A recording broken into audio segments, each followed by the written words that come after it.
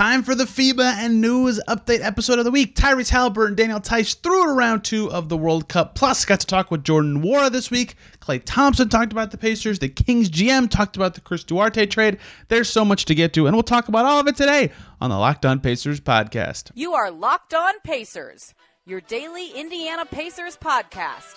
Part of the Locked On Podcast Network. Your team every day.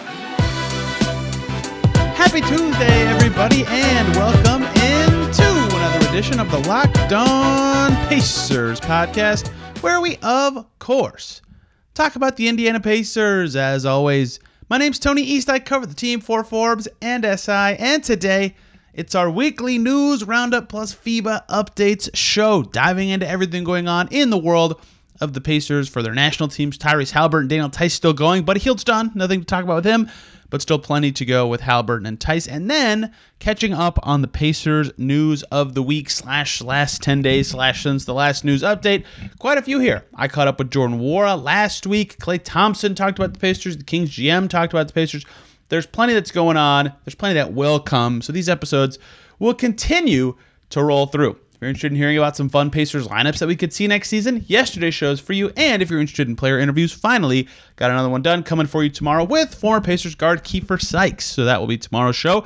Looking forward to getting that one out for you guys. But today, we dive into the wonderful world of international basketball, starting with Team USA, who, as of about 24 hours ago, my gosh, it's crazy. These games are in a different time zone. So I have to get up so early to watch Theis and Haliburton play at 4 or 8 in the morning or whatever. But USA this morning very early took down Greece, the hardest opponent in their group, Group C, to go to 2-0 in their group play. Haliburton has been playing very well. We'll dive into the specifics of his play in just a second. But that win by Team USA over Greece, combined with their win over New Zealand, puts them 2-0 in their group. And both Greece and New Zealand beat Jordan, and they next play each other, which means there cannot be 3 2-1 teams in the group, which means Team USA is moving on to the second round of the tournament. Even if they lose to Jordan, which would be like the biggest upset of the tournament so far, they will still move on to the second round of the tournament. They're through, so their third game against Jordan is a formality. They've looked great. They didn't look awesome in the first half, I guess, against New Zealand, but have smashed their opponents in the 3-half sense and are looking like the tournament favorites, which is exactly what they should be. And a big part of this is Tyrese Haliburton and the second unit. That group has just pummeled teams, right? A lot of these teams in the tournament and in the whole World Cup, including Germany, who we'll get to with Theis, have NBA talent. The Pacers just played against a Greek team that has Thanasis Antetokounmpo, who's on the Bucks, that has Papagiannis, who was a former lottery pick for the Kings. And yeah, he's super much not that anymore. But his FIBA style is perfect, right? He's bruising. He's got this little hook shot that was super threatening for the Americans in this game, right? There are other talented players in this tournament. Jordan has Rondae Hollis-Jefferson. So there's a lot of them. It's not the easiest thing all the time, but they have like 1 or 2 of them. Team USA has 12 of them. So the bench minutes are where Team USA just completely kicks butt, and that is where Haliburton has been playing all of his minutes, and they've been dominating them. Him and Austin Reeves have been a super dynamic duo from an energy perspective, from a play perspective, from a talent perspective, from a fit perspective, and Cam Johnson's great with them just as a floor spacer, and whoever's in at center with that group, sometimes it's Banchero, sometimes it's Bobby Portis, it's just a perfect fit. Like, everything is really clicking for those lineups, and Haliburton's a big part of why, right? Steve Kerr said after the New Zealand game, when talking about the Haliburton-Reeves connection, he said, quote, "They move the ball so well. They're both such good passers and playmakers. They understand when to put it on the floor and attack, but they both have the ability to find cutters," right? That is what's made that group so special, is it's just they have this huge talent gap, and they're playing all over the place, and Haliburton's up-tempo, hit ahead, find the open man style, and Reeves' up-tempo play has just run right past teams. It's been really jarring to watch. In their first game against New Zealand, they were up 9 at halftime. Haliburton was plus 13, right? They actually lost the minutes he wasn't out there in the first half against New Zealand, who they're much better than. And they smoked that team. They won that game by 27 in the end. But like, he was critical in that first half because of that exact thing. Sometimes when the starters aren't going, or they're not gelling right away, or the opponent's game plan's pretty good, they can overcome that because this bench unit with Haliburton in it is so good. Kaylin Cooper, whose shirt I'm wearing, funnily enough, for her site, Basketball She Wrote, check it out on Patreon, clipped a perfect thing. New Zealand, in their game, the FIBA is awesome for these on the broadcasts. They cut to the huddles during timeouts, and you can hear what the coach is yelling at his players. Sometimes it's a lot of cursing, which is very funny. But the New Zealand coach was yelling at his team, Haliburton's in. You got to be paying more attention, right? Haliburton's in. They were letting them know to be prepared for those sorts of things, because that's what Haliburton does, both for the Pacers and for Team USA. So that, of course, has been the key takeaways for him, even since the exhibitions. That's still the case. In that New Zealand win, 10 points, 4 rebounds, and 3 assists. He just has some ridiculous sequences of highlight play, highlight pass, highlight play, and the team goes, oh yeah, we got to pay attention to him, and then someone else all of a sudden starts to go crazy. Against Greece, this is something really interesting, too, that a lot of people have been pointing out, right? His defense has been really good with this American squad so far, right? I got 3 tweets about it, at least, during the first half of the Greece game. He had 2 blocks in like 3 minutes.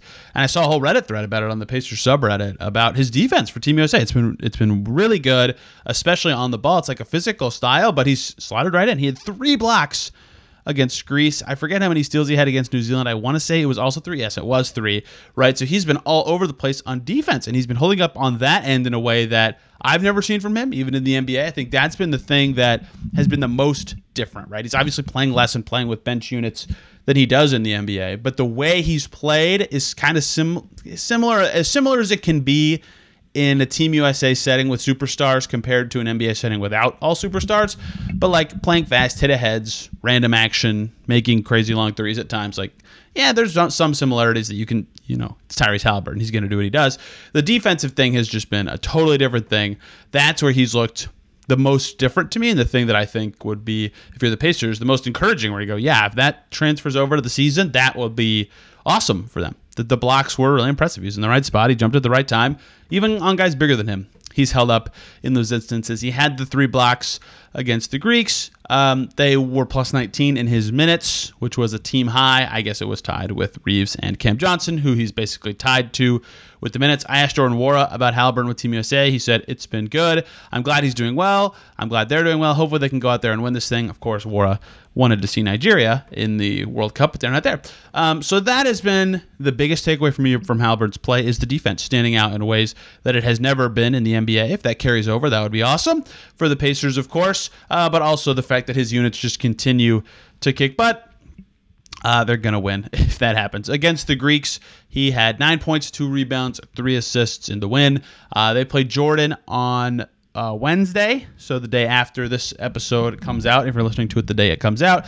And then they're guaranteed to move on to the second group stage, where they'll be in Group J with the winner of their group and second place in their group, as well as the winner and second place in Group D. TBD on who those teams will be. They'll either play Thursday, they'll probably play Friday, Sunday of that second round before moving on to, if they make it, the knockout round. If they keep playing how they have, I have a hard time believing they wouldn't make the knockout round. You never know. France is already out of this tournament, which is crazy. That's one of the biggest upsets. They're already qualified for the Olympics just because it's in Paris and they're there. But, I mean, they are one of the more talented teams in terms of NBA talent, and they're out. They lost to Latvia without Porzingis. That's not Pacers related. I shouldn't go too tangential here, but on Haliburton, Team USA specifically, they look good. He's thriving in his role next to those guys that I mentioned earlier. The defense has been the biggest takeaway, separate from what he does with the Pacers, and he'll continue to play and get that praise from Steve Kerr. Also, Team USA put out a nice video about interviewing Haliburton about what he likes about playing for Team USA, what he thinks about his role, all sorts of stuff. It's only a minute and a half, but they've been doing this series called The 12 with a bunch of players on the team, and they just put out Haliburton's. If you want to see more, check out Team USA's Twitter feed or the USA Basketball website. Tyrese Haliburton, not the only Pacer suiting up for international play this week, or the only Pacer who's already secured a trip to round 2. Daniel Theis and the Germans also have done so already. They are also playing well in this tournament so far. What has he done? What have they done? How did they look? Can they actually win this whole thing? They've been playing pretty well so far. Let's talk about that and hop into some Pacers news in segment number 2 here. Before we get to all that, though, I need to talk to you guys about FanDuel. The NFL season right around the corner. Cut day is today. That's how you know it's close. And with incredible offers from FanDuel, America's #1 sportsbook, you can get ready for the NFL season right now. New customers can bet $5 on FanDuel. You'll get $200 in bonus bets for doing so. Guaranteed. Whew, that's nice. Plus, All customers who bet $5 will get an extra $100 off of NFL Sunday Ticket from YouTube and YouTube TV. What a steal. Now is the best time to join FanDuel. The app is easy to use, and you can bet on everything from spreads to player props, all your faves, and more. So visit FanDuel.com/lockdown and kick off the NFL season with an offer you won't want to miss. That's FanDuel, an official partner of the NFL. Thank you for making Locked On Pacers your first listen today and every single day. Slower news week in the NBA itself. So I guess your second listen should be Locked On Hornets, who are the biggest news of the NBA. PJ Washington has finally signed a contract in restricted free agency. He's back with the Hornets. The Locked On Hornets guys will have more on his deal, what it means for Charlotte, their crowded forward rotation, how Washington could look. 3 for $48. That's a good deal for the Hornets. I thought PJ Washington would get more than that. I myself would have paid him a lot more than that. I'm not a GM for a reason, though, but he's a good player. Good job by the Hornets to get that done. Fully guaranteed, no options per Rod Boone of the Charlotte Observer. This is not a Hornets podcast. Check out Locked On Hornets.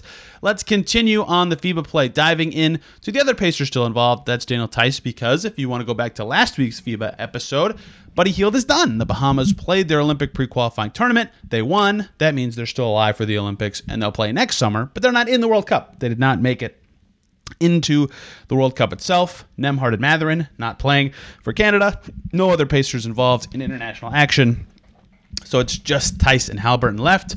And we'll be doing another FIBA update on them next week because they both have clinched at least the second round of the World Cup. We just did Team USA, but Germany has also done so with a very strong start to the tournament. They actually probably have a more impressive resume than Team USA so far, despite being a worse team. USA literally beat Germany in a friendly like 10 days ago, but Germany's resume so far, they're in Okinawa. I should have said this. Team USA is in the Philippines, in Manila.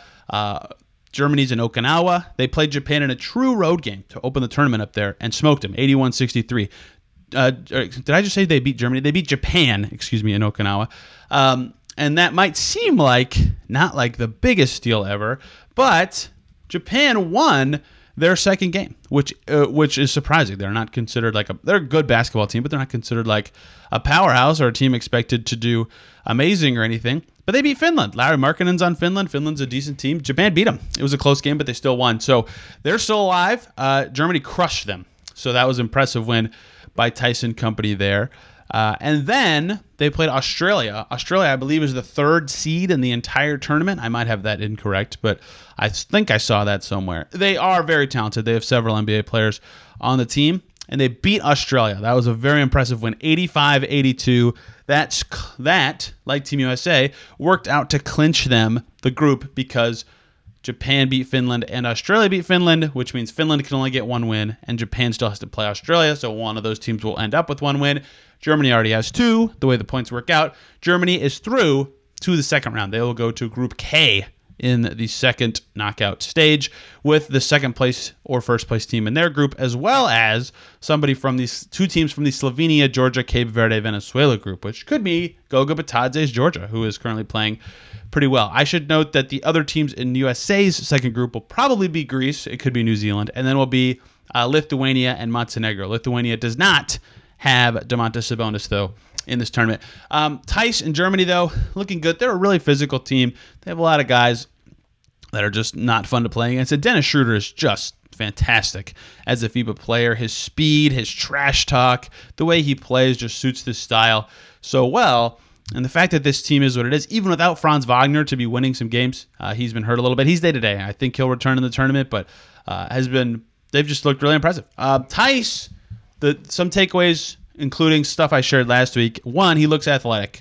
Not athletic like, whoa, this guy's bouncy, but like compared to what he looked like even for the Pacers this past season, he's finishing oops. He looks a little quicker. He's shiftier. But the other thing is he plays the 4 and the 5 for Germany. Their center is Voigtman, who's a beast and a tank. And sometimes Theis is in as the lone center, but sometimes he's the 4 and he takes some threes or catches in the short roll and makes some decisions. And that is where I feel like he's looked the most different from the Pacers. Not that he didn't make decisions with the ball. In fact, when we did his season review with Caitlin Cooper, if you'll remember, we talked about that being something he's kind of good at, but just the way he's doing them quickly and the way he's doing stuff on the catch has been really impressive. He's playing very well from an efficiency perspective. And the win over Japan, for example, 13 points, 6 for 8 from the field, also 6 rebounds and 3 assists and 2 steals, and all that was in under 17 minutes. That was in 16 minutes and 16 seconds, right? So he's very productive for this group, even though he's like the 4th or 5th best player on the Germany team. He had 9 points and 4 rebounds in the win over Australia, which clinched that they will move on through the tournament. So if you want to catch some of Germany, you got to get up even earlier than you do to watch Team USA. But Theis playing like this is certainly interesting to me. I don't know what this, I don't think this will influence the Pacers' thinking in any sort of way with their center rotation. But, if he's bouncy enough to finish lobs and can make some plays in the pick and roll, you got to think about what if they should play him. As the backup 5, especially if they're trying to win, he's probably their best option. I know that's been discussed ad nauseum, but every time I watch him, I'm just like, man, he's good. He's a smart basketball player. The bruising style is fascinating to watch, and he might not be on their timeline, and that alone might be enough to say, I would roll with the young guys, makes more sense. But he is certainly good, and he's certainly looking good in these games for Germany, who will be moving on to round 2. For those of you curious or who may have thought this while I was talking about both of these players, the earliest I believe that the USA and Germany can meet in the tournament would not be till the semifinals, just because of the way the bracket itself breaks out. They can't be in the same group for round 2, and then their groups K and J are right next to each other, and Group J plays Group I in the quarterfinals based on the seeding. So that means that they can't play in the quarterfinals, but they can potentially, depending on how the seedings break out and victories along the way, meet in the semifinals. So, but perhaps we'll see those two go against each other again. But both players playing well for their teams, and their teams doing well in the tournament, and will be playing into this weekend, at least making it to Sunday right before Labor Day. We'll do another catch-up next week before the final week of the tournament, and then, of course, talk about what it all means in the end. Some news items to get to. We'll talk about Jordan Nwora a little in the next segment, because I got lucky. I literally ran into him at the Fever game, so I got to catch up with him, talk off-season, and he told me something really interesting. He's lost a bunch of weight. We'll talk about what that means in the next segment, but I want to get to some other news items before we talk about Jordan Nwora, one of them being about the Pacers Stadium. This is cool if you live in or around Indy. The Bicentennial Unity Plaza. What the heck is that? I talked about this a little bit on a recent news episode. It's a plaza right next to, literally attached to Gainbridge Fieldhouse, basketball court, a bar, an area to buy snacks, some fun areas to sit. You can play cornhole. There's this huge little sphere thing with giant lights on the inside. It's sweet. It's really cool. It's a nice public space. Go check it out. It's sweet. It's open now to the public. They had events this past weekend to celebrate their opening. But you can still go, and I've been playing basketball there twice already. My record currently is 17 free throws in a row. My record of my life is much higher than that, but I'm going to try to beat it because I haven't shot a basketball a ton since I played. So it's been fun to be out there, and it's a really cool place. Go check it out. Another shorter news item that I highly recommend. Klay Thompson was on Paul George's podcast. Why? Is that a Pacers news thing? Neither of those players play for the Pacers. Good question, person who I just made up in my head, because they talked about two Pacers topics that were interesting. One was Klay's 60-point game against the Pacers where he never dribbled. It was cool to hear it from his perspective, just be like thinking about how on he was and what that meant, and Zaza Pachulia's cheap little steals, but also just talking about hearing Paul George talk about how that Pacers team was so unequipped to play defense against that Warriors team because Monte could not switch on defense. And it wasn't just Monte. It was more he went into with the team.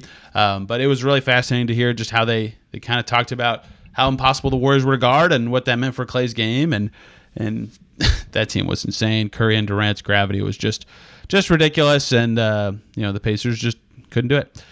They also, though, later in the episode, talked about Miles Turner and his growth as a player and person since joining the NBA. Paul played with him. Klay didn't even know he was still on the Pacers. He's been in the league for that long. Paul George's podcast is really interesting to me, at least. He's a very good interviewer. I would highly recommend anybody checking that out. Okay, more serious, not even more serious, that's the wrong word, but perhaps more team-oriented news items. Jordan Nwora, talked to him for about 3-4 minutes last week, one-on-one at a Fever game. Hear what he had to say about his playing weight, the Pacers' goals for this coming season, how Tyrese Haliburton's playing for Team USA, all sorts of stuff. We'll talk about that in the last segment. And Kings GM Monte McNair discusses the Chris Duarte trade. We'll talk about all of that to close out today's show.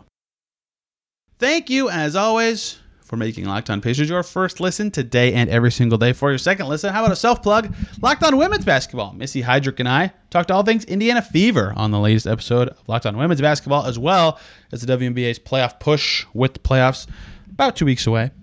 It was really fun. Missy's great, and it was a fun conversation. If you want to know more about the Fever and what's going on with them right now, 3-game winning streak, you can check out Locked On Women's Basketball. Let's talk about Jordan Nwora, a little bit of a forgotten man this offseason for the Pacers, and rightfully so is the wrong way to say that, but he's become a forgotten man because two players at his exact position have been acquired in Jarris Walker and Obi Toppin, so his rotation spot might be gone. It seems like it will be, although he will be a super sub in that there are any number of injuries, and he could be the first guy who actually gets minutes. He was good for the Pacers last year, and one way he can help himself get on the floor is being able to play more positions, right? He played a lot of 4 for the Pacers last year. If he could play the 3, that would be good for his ability to actually play this season for the Pacers, both on the perimeter offensively and defensively, guarding more positions by adding some speed. So I caught up with him last week. He attended one of the Fever games, and I chatted with him for a little bit at halftime, which was great. He is down to around 215 pounds intentionally. That is something he said that he was asked to do as he pushed in to the next season. Last year, he played at about 225, so that's like a 10-pound drop for Jordan Nwora. He said that he thinks that'll help him get on the floor more next year, right? Remember, he shot it 48% from the field, 42% from deep last year. He had that 25-point quarter, right? His offensive output was awesome, but if he can actually get on the floor for this team, it's going to mean if he can play the 3, right, that just means there are more injuries that he could be the first guy that actually subs into game. He said, drop some weight, continuing to still get in great shape, get ready for the season, doing what the staff needs me to do. So that I thought was very interesting that he has dropped his weight by that much. But I do think it will help if he's going to be playing. I don't know that it's for him to play the 3, but it makes good sense to me that adding a tiny bit of speed by losing some weight and playing the 3 and the 4 would certainly allow him to play more often in case of injury, or even if the Pacers actually do want to have him in the rotation. Also, he shared that some guys have been in Indy working out together. He mentioned himself, of course, Jalen Smith, Aaron Nesmith, Isaiah Jackson, Jarris Walker, a couple others. He feels a lot more settled in Indy, of course, after being traded here only 6 months ago. It's crazy how short time is, right? The trade was in February, but he said, wherever they need me to play, I'll play, right? So he perhaps is being willing to play more than one positions. That can help, given what the Pacers could or could not do this season. But of course, Jarris Walker, Obi Toppin are going to be the guys that get the first, at least to me, consideration at that 4 spot, which if you're Nwora, that sucks. He played great for the Pacers and did everything they asked of him last year, but I get why that might not go his way this coming season. As for the additions in general, though, between Toppin and Walker and Shepard and Bruce Brown, Jordan Nwora said, I think it's been good. I think it'll be good for our team. And then he said, I think this will be competitive. I think it'll make everybody better. That echoes comments by Chad Buchanan, who recently talked about how competitive camp could be on the Setting the Pace podcast, right? Position battles potentially kind of all over the place. Backup point guard. Who's going to play there? On the wing, who's going to start? Who's going to play off the bench? Who's going to play at all? At the 4, who's going to start and who's going to come off the bench? Backup 5. Haliburton's going to start and play a lot. Miles Turner's going to start and play a lot. Every other position, there's probably a battle for minutes or roles or units or how it's all going to connect. And I think everybody hopes that will make everybody better, which it can, and guys going against each other can be very helpful. We'll see what that actually equates to at the end, but I think that's true. I think there'll be a lot of battles for a lot of guys who want to or think they deserve minutes as Nwora heads into his 4th season. He also talked about the Pacers' goals this year, echoing comments made by Tyrese Haliburton, who said at the NBA draft lottery, playoffs, that's his goal, right? That's the Pacers' goal this season. If you'll remember, back then, Haliburton talked about how he's been watching every single, or at least as many as he can, every playoff game and texting with the front office and the coaching staff. And he said, because it's somewhere I want to be. And then Haliburton said, we know that's the goal, so just watching and seeing how the game differentiates from regular season. I need to be in there. I need to be in the playoffs. That's the goal. So, we heard that from players and coaches at exit interviews, but that was the first, the hardest anyone's ever said it, or the most right at the point. Well, Nwora said something similar. He said, I think for us, it's making the playoffs and just really taking that big step forward when I asked them what the team's goals would be this year. So make no mistake about it, Pacers want to make it. And I think that is the right time to go for it. They have made the decisions to do so. Do they have enough talent? We'll see. But I think that a lot of players have felt similarly about that step forward. I think McConnell alluded to it at his exit interview as well. So we'll see what that sounds like at Media Day. We'll see what that looks like when the actual games happen. But Jordan Nwora, like others, seems to think that's the goal for the team. I think it should be the goal for the team to take that step forward and at least get to that point. So if you want to read more on that, That story is on Pacers SI, catching up with Jordan Nwora. We also discussed Haliburton with Team USA a little bit. I read that quote earlier.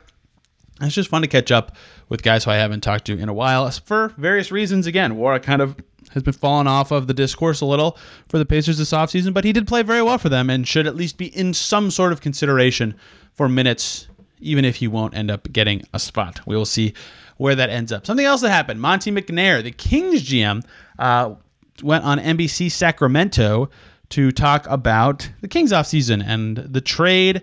NBC Sports Bay Area, not NBC Sports Sacramento, to talk about the trade where they got Chris Duarte. Remember, Duarte said at Summer League that it was a surprise. He said, I'm not going to lie, it was a surprise for me, but he was excited to be reunited with Domas. He thinks he'll fit well there. Obviously, I think a big part for him and the Kings, he'll actually play with the Pacers. That may not have been the case for a number of reasons. In fact, he may not even have been with Nwora in the fold, for example, and Ben Shepherd. He may not even have been the first reserve wing. It made sense to move him for the Pacers, even if I think the value was a little low. That said, Monte McNair, the Kings GM, discussed the trade. He said they had first. He said of Domantas Sabonis and Chris Duarte, he said they had a great relationship and chemistry on the court in Indiana. We're hoping to see that here.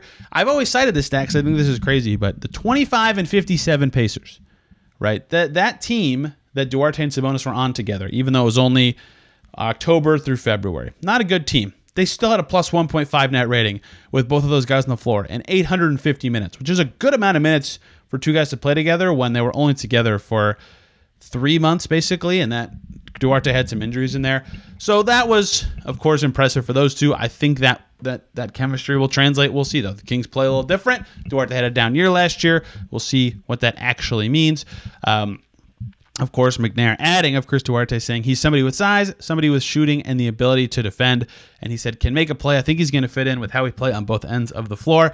I don't think he'll be a playmaker for the Kings because I have not seen him be a playmaker a ton in his career. But I think he does have size and shooting and can defend. And if he can be that 3-and-D wing off the bench for the Kings, that'd be a huge addition for them, even though this trade made sense for the Pacers. That's the first time we've heard Monte McNair talk about the trade. Something else he added is they've been tracking Duarte for a while, right? Since the draft, basically, they have at least thought about him and the player, and they have thought about potentially, or at least have tracked his career to the point that they were ready to dive in and grab him. So I always think that's so interesting to hear, and maybe this is just me being naive, and teams will always say that because they track every player to some extent, but when they actually acquire the player, they took an action to do it, right? I'm more inclined to believe it just because they actually did something about it, tracking the player. So Kings had long-standing interest in Duarte. Apparently, perhaps that was elevated when they acquired Sabonis. Perhaps that was elevated when they, needed wing depth in general. Who knows? But he'll be a good fit there. And Monte McNair finally